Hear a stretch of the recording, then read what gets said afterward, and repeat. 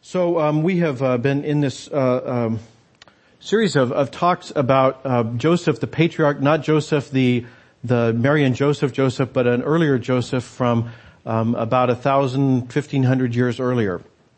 Joseph the patriarch. So we're continuing in that. And in the lesson we read today, Joseph is waiting. Joseph is sitting there in prison waiting. And I don't know about you, but I don't like waiting. You may have looked at the picture on the bulletin. It's a picture of a waiting room. How many of you recognize that picture, right? How many of you have been there? You sign in, you ring the bell, and then you sit down and you wait, right? That's a very, a common phenomenon. A lot of people have to go through that. Now, if you talk to my family, they will tell you I actually don't mind waiting because I go to the airport early, right? And I don't mind killing time at the airport, but that's because I have some idea of when the plane will actually arrive, and when I can leave on it. I don't like going to a waiting situation where I don't know how long I'm going to have to wait, right? And you know, that's the essence of the doctor's office, right? You go to the doctor's office and then you have an arbitrary length delay out in the waiting room. And then they do the fake out thing where they take you to the examining room, right? And now you don't even have 3-year-old magazines, so you're never going to find out how last year's election turned out. And so there's nothing there but the poster of some really kind of disgusting disease on the wall.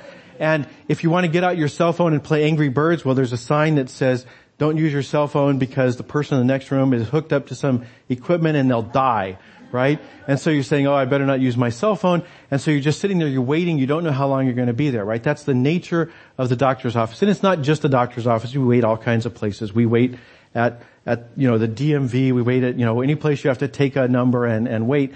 We have to wait all kinds of places. And I know I'm not the only one who dislikes waiting. When I was at the doctor's office once, I had to wait. I showed up at 1:30, and I hesitate to tell you this because you'll try and top me, and you probably can. But I went to the doctor's office at 1:30 and sat there kind of going through the 7 phases of grieving, of waiting, during this waiting time.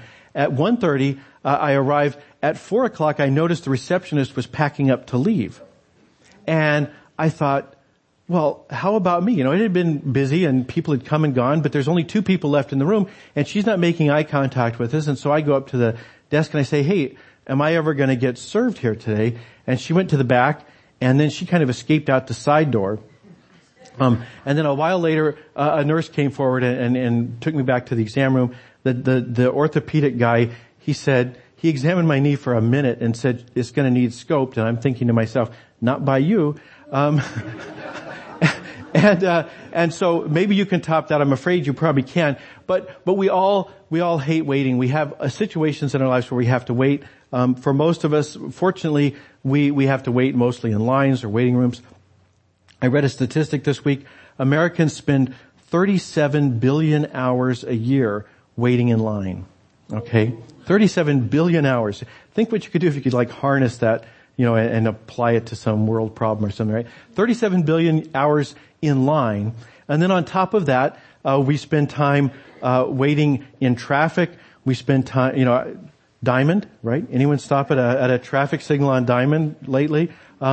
The DOT says that the longest wait at a traffic signal in Anchorage is 160 seconds. They're lying.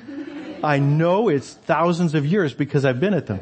160 seconds maybe seems like, forever. But we hate lying. And in fact, one of the things that they've discovered, we hate lying. We hate waiting. One of the things they've discovered is that people overestimate a wait. Like me just now with the traffic signal, people overestimate by a factor of 36% the amount of time they spend waiting. And so I know it's not just me. I know that a lot of people dislike waiting, and yet we find ourselves waiting all the time. So it's helpful for us to look at the scriptures, particularly as people of faith, okay, people who are followers of Christ, because we're waiting, right? We are in the time between times. We're in the time between Jesus' departure and his return. And there are some really important promises Jesus made. The most obvious one is, I'll be right back. Jesus said, behold, I'm coming soon. And it's been 2,000 years. And we're going, well, what kind of soon is that? right? And so we say, I'm waiting for Jesus, and it's not just an academic concern, when is he coming back? Because he made some promises about how things would be different when he came back. The promises about no more pain or sickness or sorrow. God would wipe away every tear. There won't be violence or hatred. There won't be war or hunger. There's some important things resting on Jesus' return. And so it's not just an academic decision. When is Jesus coming back? The world is a mess, and so we're waiting for Jesus to sort that out. There's things we can do, but ultimately we know that it will never be completely repaired and restored until Jesus returns. So the world is a mess, and so we're wondering, when is Jesus going to get back? But the truth is, we know we're messes too. I mean, the Bible makes promises. It says that we are being conformed to the likeness of Christ. And if we're honest about that, we can say, well, okay, I'm a work in progress, but honestly, I'm not seeing much progress. I'm not meeting my own standards, much less God's standards. And so I'm wondering, how long? How long is it going to be until God kind of puts it into gear and makes some traction here? In my own life or in the world, we can wonder how long. We are people who are waiting on God. And the good news is that's a great place to be. We see that all through the Bible, people who are waiting on God. If you read the Psalms, you read the prophets, you see over and over again people saying, how long, O God? When are you going to get it in gear, O God? How long? So we see that question in the Psalms, we see it in the prophets, and in the historical books like Joseph, it doesn't take a great leap of faith to imagine that Joseph might have had that thought cross through his mind from time to time. He was enslaved when he was 17. We'll find out later on he finally gets out of prison when he's 30. So he spends 13 years either as a slave or a prisoner. And we can imagine probably from time to time Joseph asked himself, how long, O God? So we can look at the scriptures, we can look at the Old Testament, and we can say, how long? And we can see that we're not the only ones who've ever asked that question. But there's a principle we'll see as we look at the story of Joseph that helps us because we can apply it in our own lives. And so what I want to do is I want to just quickly look back at the story we just heard, the story about Joseph the patriarch during his time waiting on God. So we begin sometime after this. So we don't know how long he's been in prison, but he was a slave for a certain length of time, and now he's been a prisoner for a certain length of time, long enough that the warden has picked him out and said, you'd make a great trustee. I'm going to have you do all the grunt work. You're going to be in charge of anything. And in fact, you're going to be in charge of delicate situations. When there's a very important prisoner, who's put here, I'm going to put you in charge of him, Joseph. And that's what he does. Because Pharaoh gets angry with his cupbearer and his baker. We know what a baker is. What's a cupbearer? Both of them are officials in the household of Pharaoh. And the reason that you have a cupbearer, the reason you have a baker, is because in the ancient world, there were two ways you could get power. There's two ways you could be important. One of them would be to be born with it. And the other is to seize it from somebody else who had it. And there's two ways you can seize power. One of them is, the Julius Caesar Ides of March, right? You go stab him. Okay?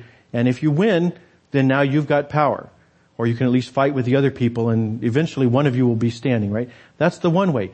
But the problem with that is if you lose, it's pretty obvious who did it.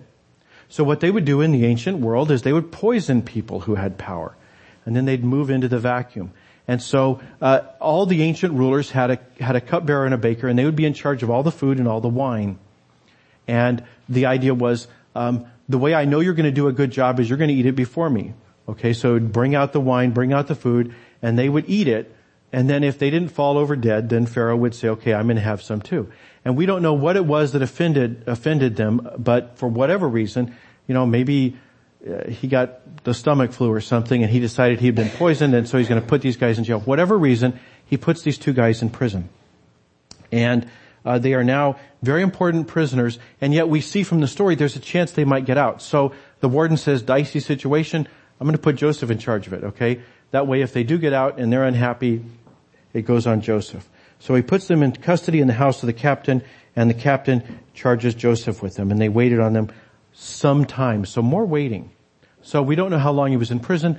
We don't know how long these two prisoners were there. A few days, a few months, we don't know. But sometime. And one night they both dreamed. They each had these complicated dreams with all this symbolism. And in the next morning, Joseph sees them and they're not happy. And he says, why are you unhappy? And they say, we have had dreams and there's no one to interpret them. In ancient cultures, people assumed that dreams were messages from the next world. And we're going to see that next week because Pharaoh has a dream too. So it's important that when you have a dream, you can have some help interpreting it. And they can't because they're in prison.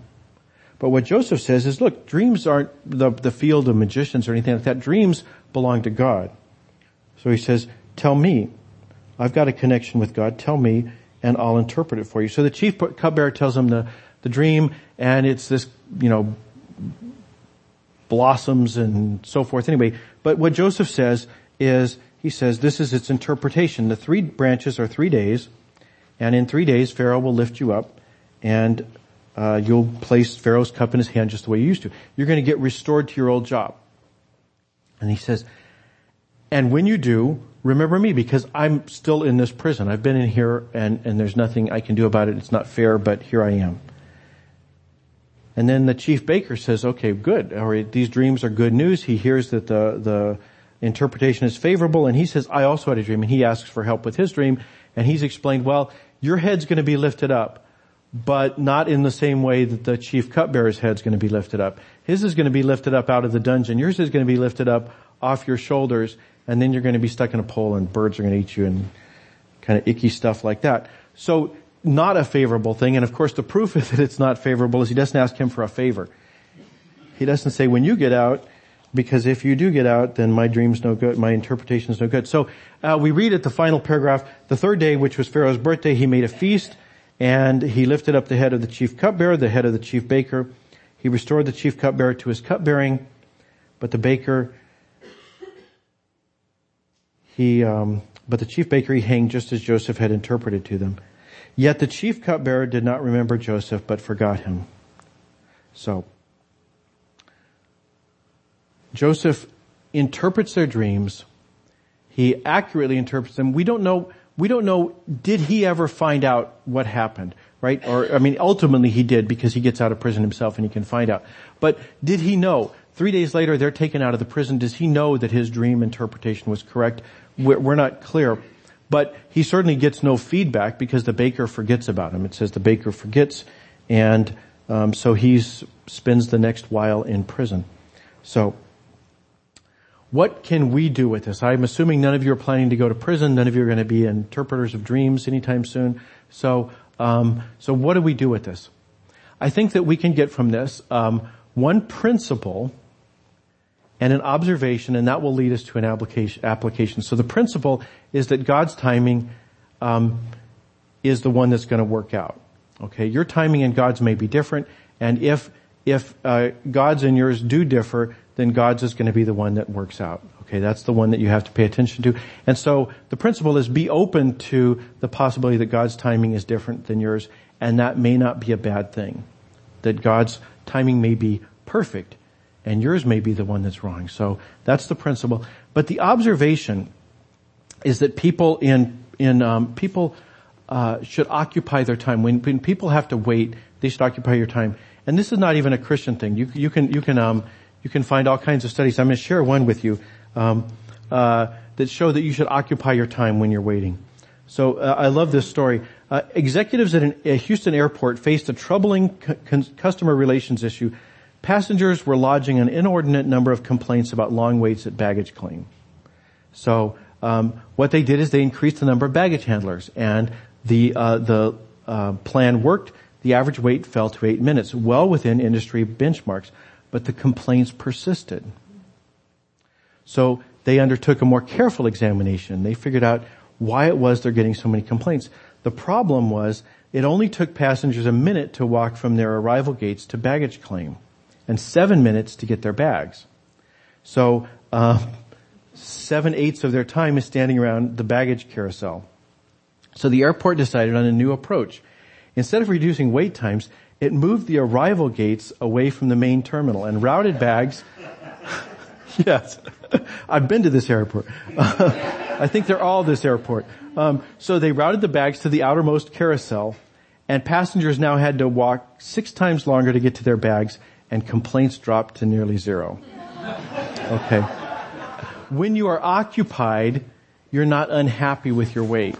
And so if you're walking from the gate to the baggage claim, that's okay. It's only when you're standing there. This is why in the post-war boom, when they started building tall buildings, they started putting mirrors next to elevators, so you didn't have to wait for the elevator. While you were waiting for the elevator, you could look at your hair, or you could look at the other people, or whatever. So the idea was to give people something to do with their time.